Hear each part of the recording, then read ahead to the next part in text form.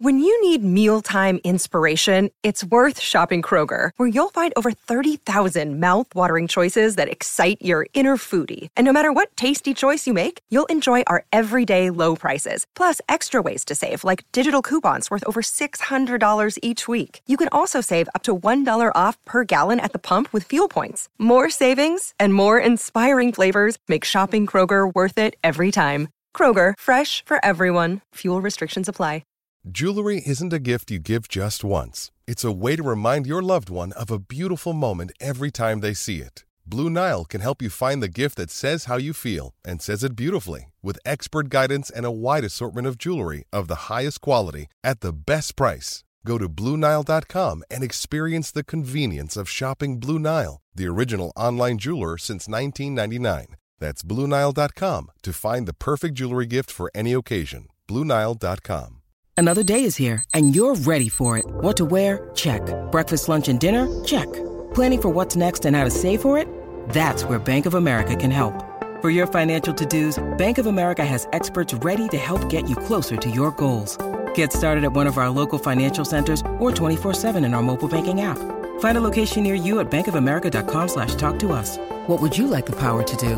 Mobile banking requires downloading the app and is only available for select devices. Message and data rates may apply. Bank of America N.A., member FDIC.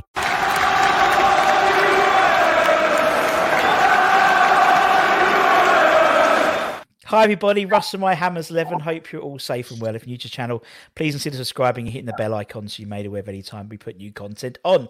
Today's guest, well, what can we say about Mr. Holland? I think overall, something over 300 appearances he's made for the club.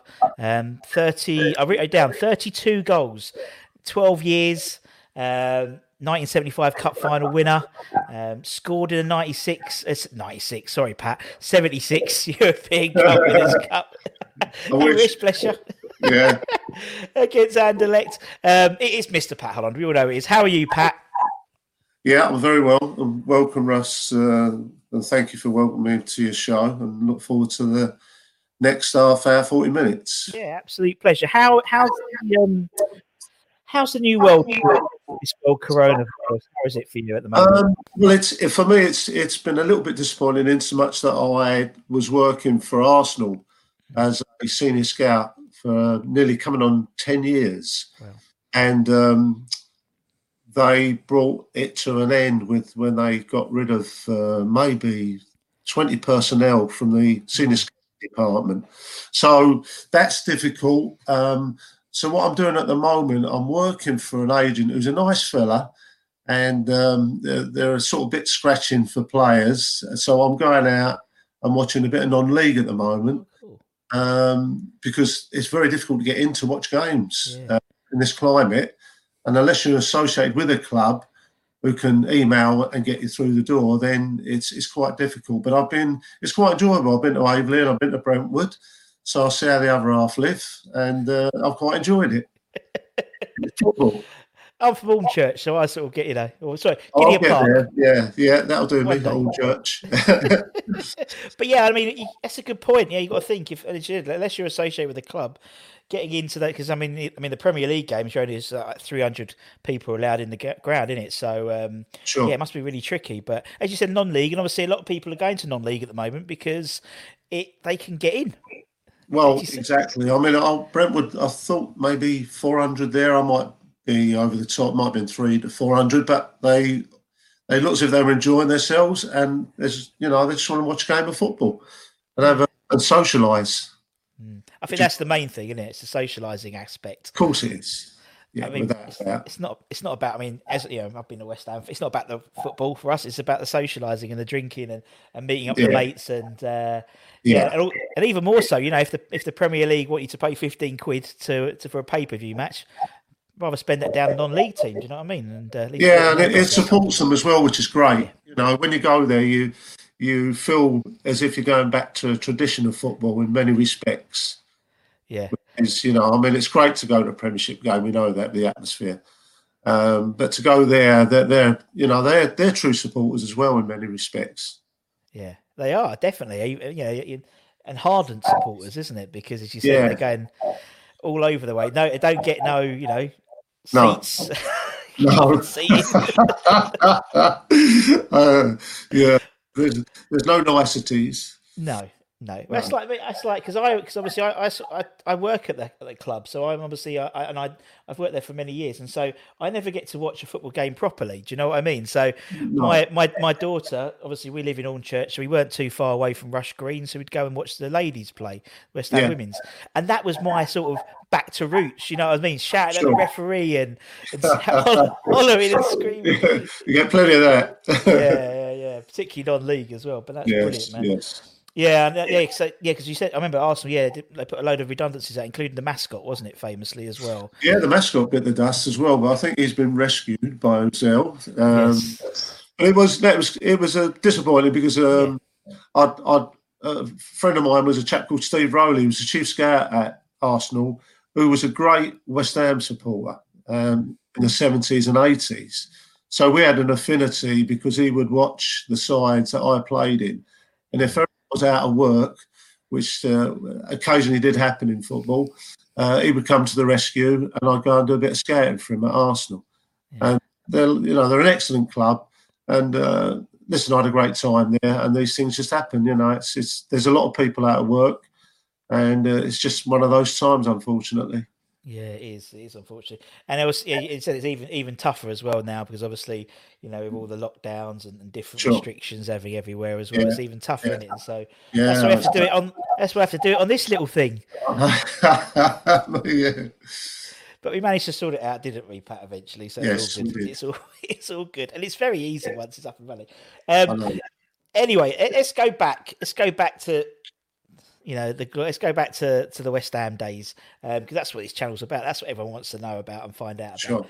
Sure. Now, for any fan that comes on, I ask about why they're a West Ham fan, and for the players, I ask about joining the club and stuff like that. So that's what we'll do with you. So obviously, you're a Poplar boy. If I get my Poplar boy. So was it always going to be West Ham? No, because I was an Arsenal supporter. That's what I thought I was going to say. Yeah, and my first game, believe it or not, my uncle Tom took me to watch West Ham play Fulham, which I believe Jimmy Hill played in, and West Ham won 6-0. So that would have been about 58, I believe, that time. So then, obviously, I got interested in football. My dad took me over to the Arsenal, and they were playing Man United, and I was a Man United supporter by that time. Bobby Charlton and your kids growing up. And the Arsenal beat them 5-1, I believe. I think it could have been round about the time of Munich, but when you're little and you don't understand that. So my father, who's an Arsenal supporter, said, look, you can't see Man United every week, but we can watch the Arsenal on a regular basis. So I become an Arsenal supporter. And on the estate where I lived, it was 99% West Ham, and the rest was me, Arsenal. So it was a difficult environment, and West Ham were a bogey side to the Arsenal round about that time. It took me over to the Arsenal, to West Ham one evening, and you're too young to remember. It was Guy Fawkes night, and it was 1960, and West Ham beat the Arsenal 6-0. And my father, who's a dock worker, met up with his mates in the chicken run. So we were standing on the wooden platforms. I had my red and white scarf on and my bobble hat and rattle. And he said, as the goals went in, you got lower and lower. And in the end, you were sitting on the old wooden platforms. Which brings us forward a few years because I made my debut against the Arsenal. Yeah. And those very fellas that were still with my dad that evening watched the game.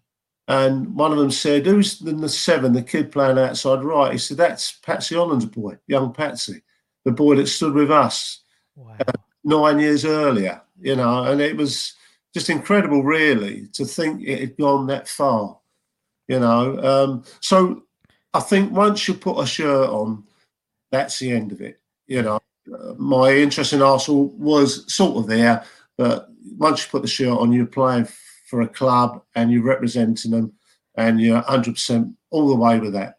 Yeah, that's amazing, isn't it? That sort of like 9 years, that serendipitous sort of circle of lifetime. That's absolutely incredible. Yeah, and I mean, and obviously before you made your debut, Was there other clubs potentially looking at you, or no? I was quite late. I played for East London and I was in and out the side from about 12 on to 15. So there was 2 years gap when I never played for East London, but I got back in. My school, which was George Green's, it's gone over the Isle of Dogs now, but it was down the East India Dock Road. Sure. It was a lovely school, it was grammar school. And they were the only grammar school that played football in that area, strangely enough. Anyway, I got back in the East London side and we played a chap called Arthur Lamb, who's passed away, bless him, see me and spoke to Wally St. Pierre. And Wally come and watch East London versus, crikey, I'm trying to think, the district near Tottenham. It's gone out of my head. Anyway, Wally went there and he was going to look at the number 8, but he didn't like the 8, he liked the 10. And what it was, there was a boy called Billy Gardner, and for some reason we swapped shirts in the dressing room before the game. And I had that number shirt. And Wally tells a story that Bill Nick, who lived not far from the stadium that hosted the game, because Bill Nick lived near Tottenham Stadium, believe it or not, amazing, in a terraced house. He said Bill was at the game and he quite liked the boy Holland who was playing with the 10 shirt, and so did Wally. So he said it was a race to get there first, and Wally won the race. He come up, he was a big man, intimidating man, great big hands, and he frightened me a little bit. And he said, I'd like you to come down to West Ham and train. And you can't say no, you know. And I just said, yeah. And I went, my first evening was on a Thursday night, and I went with my duffel bag, and I went into the main stadium. And as you walked in, all the boys were warming up outside. It wasn't organised, they were just getting ready for training. And I can remember it to this day. As I walked in, there was a lad called Kevin Bliss who played for Newham. And he flicked the ball up and caught it on the back of his neck. And I thought, I can't do that. I thought, should I turn back? And anyway, I was brave. I went all the way. And my first coach that night was John Law, who I still feel was the best U-team coach I've ever seen or heard by a country mile. You know, I'm a great manager, but I often look at people and see if they're youth team coaches as well. And his manner and the way he spoke to young players was fantastic. So that was my introduction to West Ham, which wasn't a bad one. That's not a bad one at all.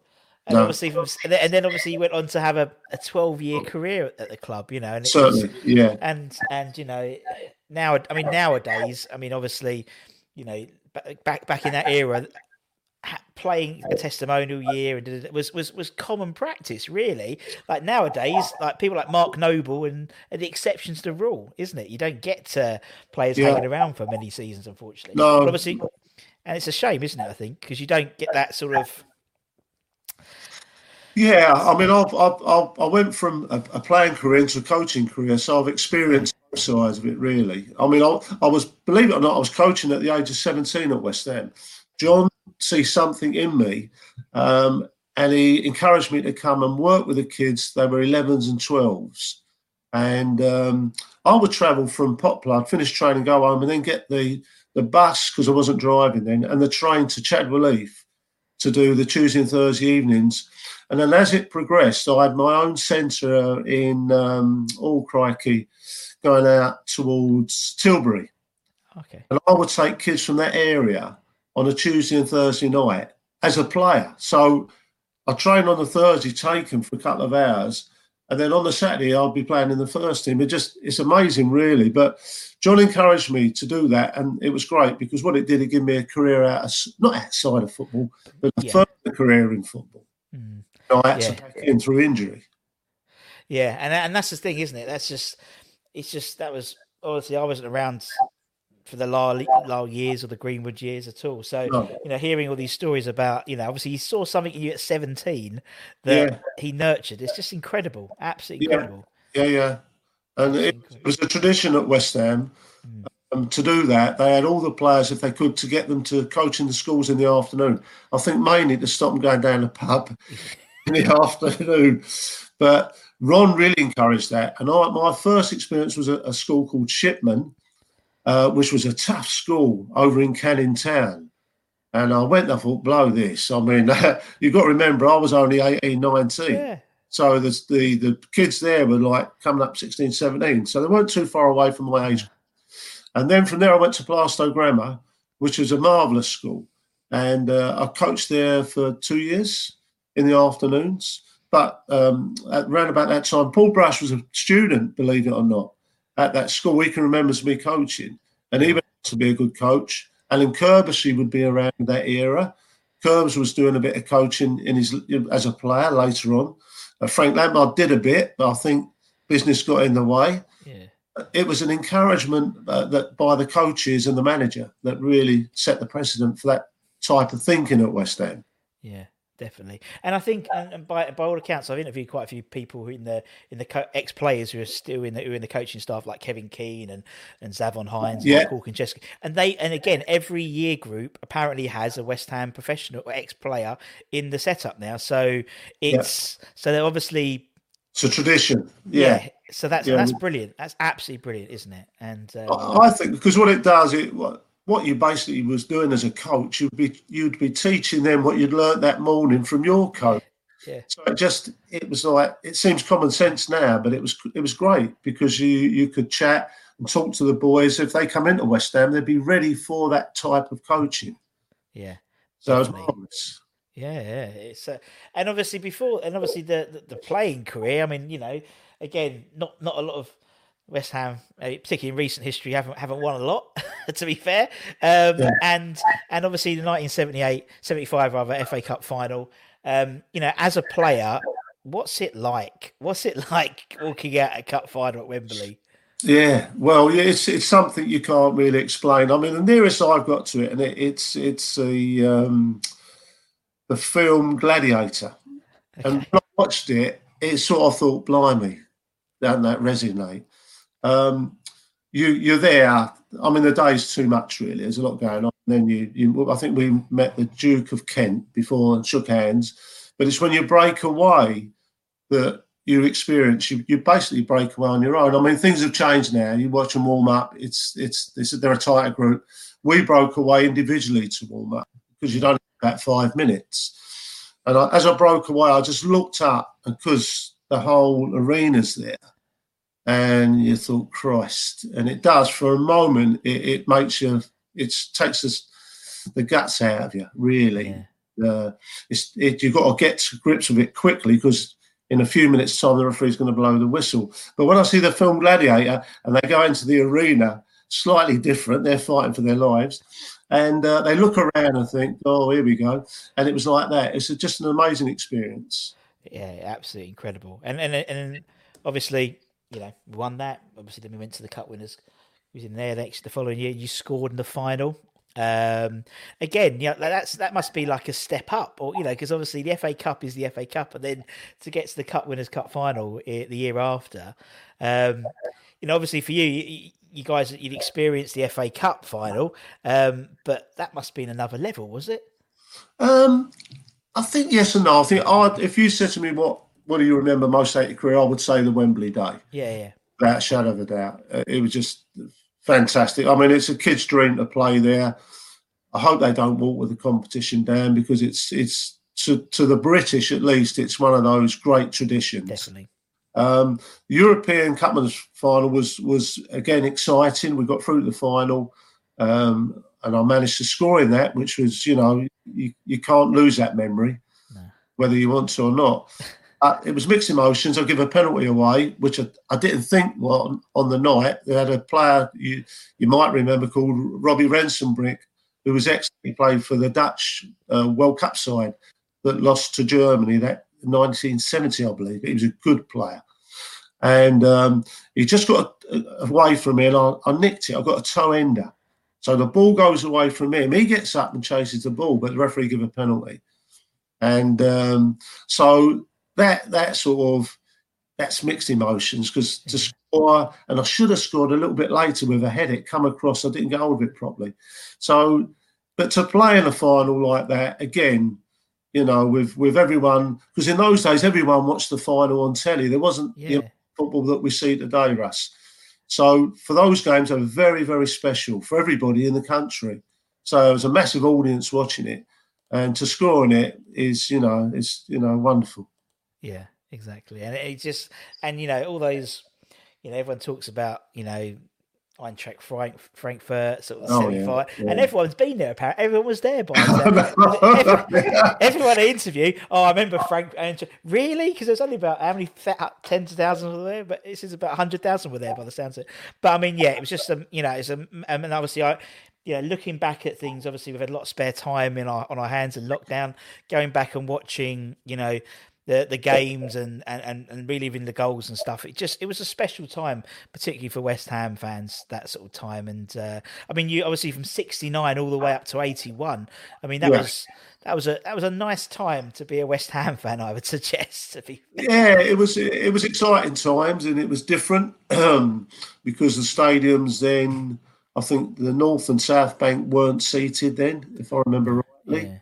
Yeah. The Eintracht Frankfurt game still is one of my greatest memories. It was just electric. I mean, for those who actually played in it, that's the game we talk about all the time, because the conditions, the crowd, who knows how many were in there? We don't know. It was rocking. And when we come out, they started to sing Bubbles. And I remember being alongside the German defender that I played against in the first leg out in Germany. In Eintracht, and he looked at me, and he was a tallish lad, and I could see his face, and it frightened him. And it frightened me, I don't know about him, but the hairs on the back of your head went up. It was incredible. And Brooking, good old Trev that night, had one of them games where he couldn't do anything wrong, and the goal he scores was wonderful. But it was just a great victory, and it was an exciting game. They had 2 World Cup players in their side. Grabowski, and I can't remember the name of the other one. I should do. So they were a good side, and on the night, I think the crowd took us through. It was electric. Yeah, it is. It's just you look at those sort of. I don't know what to call them, older games, but games from the past. It's like the crowd just seems to just be on another level. It just seems when they're, more than anyone, when the West Ham crowd are up for it, they're up for it. Oh. And Well, I experienced it recently. I was a guest for the opening of the Billy Bond stand. Of course, yeah. But we all come out on the pitch and form like a corridor of honour. Yeah. And so you're out there. And you're part of it now because the teams are beginning to run out for the start of the game. Newcastle they play. Yeah, you're on the side of it, but you're there, and it was unbelievable. And Bill got very emotional on the day, and it meant so much to him. But I think it meant a fantastic amount to the supporters as well. Yeah. There was only going to be one winner that day, and it wasn't going to be Newcastle. No. And the crowd flattened Newcastle. You could sense it. It's the atmosphere, and that's why people can't understand about the results we're getting in today's game. I know I'm diversing a little bit, but to play in front of empty stadiums takes the soul out of football. Yeah, it does, doesn't it? I mean, we interview obviously a lot of players like yourselves, and obviously more, and some of the modern era players as well. And they say, sometimes.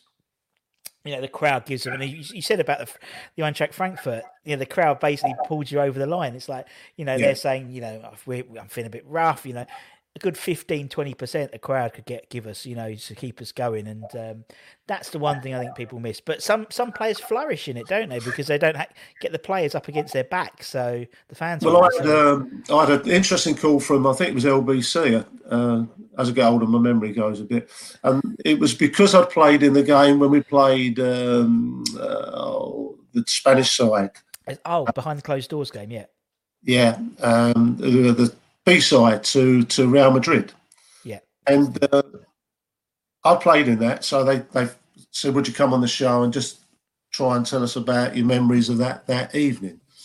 And so the first question he asked me, he said, what did the coach say before the game? I was 40-odd years ago, 45 years ago. I said, I can't remember. No. So, you can't remember? I said, no, I can't remember. I said, I can remember going out as a player onto the pitch and trying to collect your thoughts on how you're going to approach the game. Because it's purely an individual thing, whether you like it or not. It's how people react to that sort of situation. I said, I ended up having one of the best games I've ever had in my life at West Ham. There was no one there. But as I drove out after the game, there must have been about 50 supporters at the bottom as we drove out the car park, and they're all banging on the car. Well done, great game. And they just listened to it on the radio. And I did smile to myself. But you thought, there again is that emotion. They want to be part. And so it was a unique night, but it wasn't a great night in terms of enjoying the game as such. There was pressure, but there was no pressure from the crowd, etc. Yeah, it is. And it was Castilla, well remembered. And I've just Googled it, and because I was pretty sure it was, but I didn't want to say it. And I think that was the best. That was our biggest ever European victory as well, our club record. So yeah. So yes, so there we go. But yeah, no, it is weird. It's very strange. I mean, I go there. Obviously, I sort of, as I said, I'm one of the 300 at the Premier League games at the moment at London Stadium, and obviously you've got this bowl of a stadium, and there's literally it's so quiet. I can hear the journalists typing on their laptops. Do you know what I mean? It's so weird. It's strange times. It is, but at least football's on, and it gives us something to moan about, doesn't it? Rather than the news. So it is a distraction. But anyway, talking about distractions, that's what this whole channel's about, really, to be fair. But anyway, let's go and talk about your 11, your Hammers 11. So as I said, Pat, everyone we've had on the channel, whether they're an ex-player or a fan, we get them to pick their 11. So for the players, it gets to pick from the 11 that they played with during their time. Now, unfortunately, you have quite a good spread of players from 1969 to 81. Which is good but bad at the same time, because there's too many to pick from. That doesn't make it easier. No, and I can imagine there'll be lots of notable mentions. That's how players get away with it. I'm going to pick this one, but I'd also like to mention as well, just so you don't get annoyed. So that's what we'll do. So we'll start off in goal, Pat. In goal for the Holland 11. Who are we going to have? Well, there's only two I can choose from, and that would be Mervyn Day, who I played with in the 75 and 76 finals, and obviously Phil Parkes. I'd seen a lot of great West Ham keepers as a young boy and as I grew older, but we're going to pick one of those two. So I would have to go for Phil, although I thought Mervyn was an excellent keeper as well. Yeah, and someone like Parksy as well was like the world record holding, highest transfer fee for, in essence, a championship player. It's crazy when you championship team, really. West Ham were. It's just crazy when you think about how much money, then for goalkeeper. Yeah, I know. Compared to nowadays, right? Okay, we'll put top keeper. He was, and a top bloke as well. Lovely guy as well. And obviously, much like he's just turned 70 as well. I know. So yeah, same as yourself. Anyway. We're creeping on. But he grew the mullet back for his birthday celebration. His mullet's all right. Yeah, he's still all right there. Unlike some of us, and I'm just half your age, and I've got less hair. Anyway, let's go into. Are we going to play 4 at the back, or are we going to play something? What are we going to play? I'm going to go with a zonal 4. Nice. And again, I'm going to throw another name in, although I'm not going to pick him to disrupt you.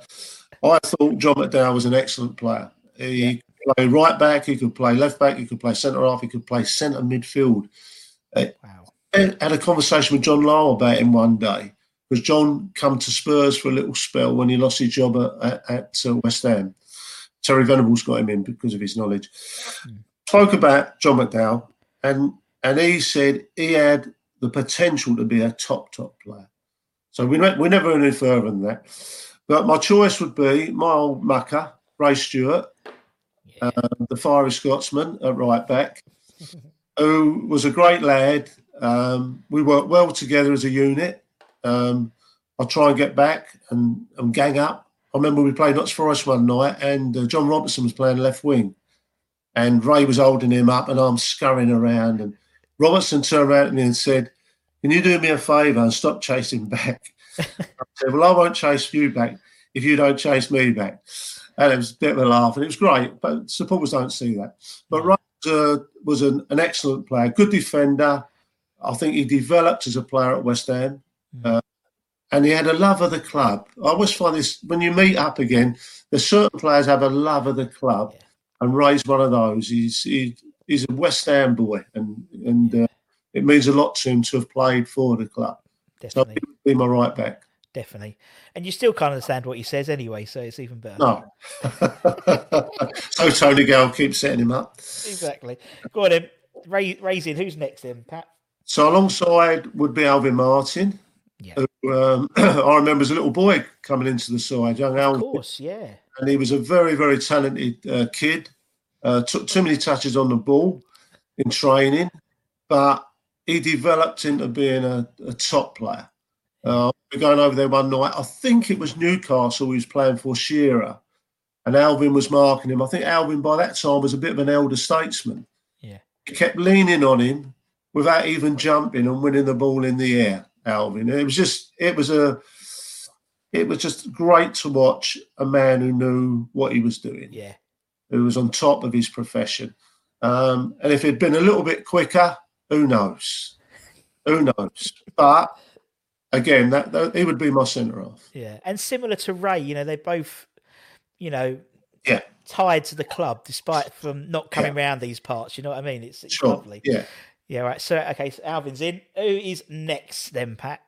Well, that's a no-brainer, as you know. Yeah. Bobby yeah. Moore, who in my debut, all the 3 World Cup players played in that game against him. Wow. So that was a wonderful experience, just to be with them on the pitch. Yeah. He was a very quiet man. He never shouted at anybody. He just looked at you, which was enough. Yeah. It could cut you in half. But he had presence. If he walked into the dressing room, it was Bobby Moore. He was a celebrity of that time. He was the icon of the country. He was a blonde, good-looking fella, but he was a fantastic footballer. And he could adapt to anybody in society. No matter where he went, he'd feel comfortable, Bobby. I remember going down there one day in the summer, it must have been early 70s, just before he went. And I went there to do a little bit of training on my own. And all of a sudden the door opened and he walked in with Carlos Alberto. So I've got the England captain and I've got the Brazilian captain, great 70 side. And he introduced me to Carlos Alberto. And I just thought, if you only had your camera with you, that'd be one of the old selfies. Phone ones. Yeah, selfies. Yeah. So Bobby would be. Well, there's no doubt he's the top man for that. Yeah. Yeah, definitely. Okay, Bob's in. And who's the last piece of defence then, Pat? I'm going to go for Frank because I thought he had Frank Lampard, great West Ham career. He was a tough boy, Frank. I'd be maybe finishing training and he'd come up and go, "What are you doing this afternoon?" It wasn't a request, it was demand, really. And I'd go, and I was in my 20s. I go, "Well, I ain't got to do anything today. All right, hang around then. You can come and knock a few crosses for me." And he defended the far post. So a bag of balls, the 2 of us, I'd ping about 30 over and he just got up, headed the balls. And he installed that in his son, young Frankie, that desire to be a top player. And you could never beat Frank in running if we were cross-country. If we were going like and the path was a bit tight, he'd push you in the bushes to stop you going past him. That was how competitive Frank was. But he was better than that. Technically, he was very good. Yeah, he got his distances right. He had a bad break when he was a young man. And he overcome that. I was at the club when he broke his leg, and he overcome that. So he would be my choice at left back. That is a solid back 4. Yeah. Or back 5 with Parksy. Oh, very solid. Right, let's move into the midfield then, Pat. You go through your 11 as you want to, man. Being a coach, I'm a traditionalist. I'm 4-4-2, but I'm not going to go with this one. I'll balance it only just to get the players in. Go for it. Midfield player. So the 4 would be my old mate Billy Bonds, who could play anywhere. really, and just one of the greats of the club. Just as a person, you couldn't wish me a nicer man. I'm sure you know Russ and you've met him. But he was a titan for West Ham. He was physically strong. I remember him saying, Dutch, he said, they don't give me enough credit. He said, I'm technically better than they think I am. And he got 14 to 15 goals that year from midfield. Yeah. When he played. And I went, Bill, I think you got about 15, 16. I said, Bill, you've scored 16 goals from midfield. You've got to be a good player. And that's what he was. He was everything that West Ham, after Bobby left, he was the ideal fit. Different type of player, obviously, but a great, great West Ham player. Yeah. And he sort of, and by, as you said, I didn't really think about that really, but obviously he taking over the mantle from Bobby, and he sort of was the right player for that era, wasn't he? He was more sort of like, because the game was more sort of, you think of the dirty Leeds team and and he's like, he was like a swashbuckling midfielder, and he was right for what, the 60s, it was all about, it was obviously Moro was a stylish player, and it was the game was very stylized. Then it became a bit not tougher, but there was it was more about the dirty Leeds and people having fights and stuff. Liverpool like that. were very aggressive. There was a lot of strong sides at that stage. Yeah, people don't realise, and the game was different. There wasn't referees were a little bit more lenient. Let's say. Yes. Right, we'll put Bill in. Okay, Bill's in. Who's next then, Pat? Right.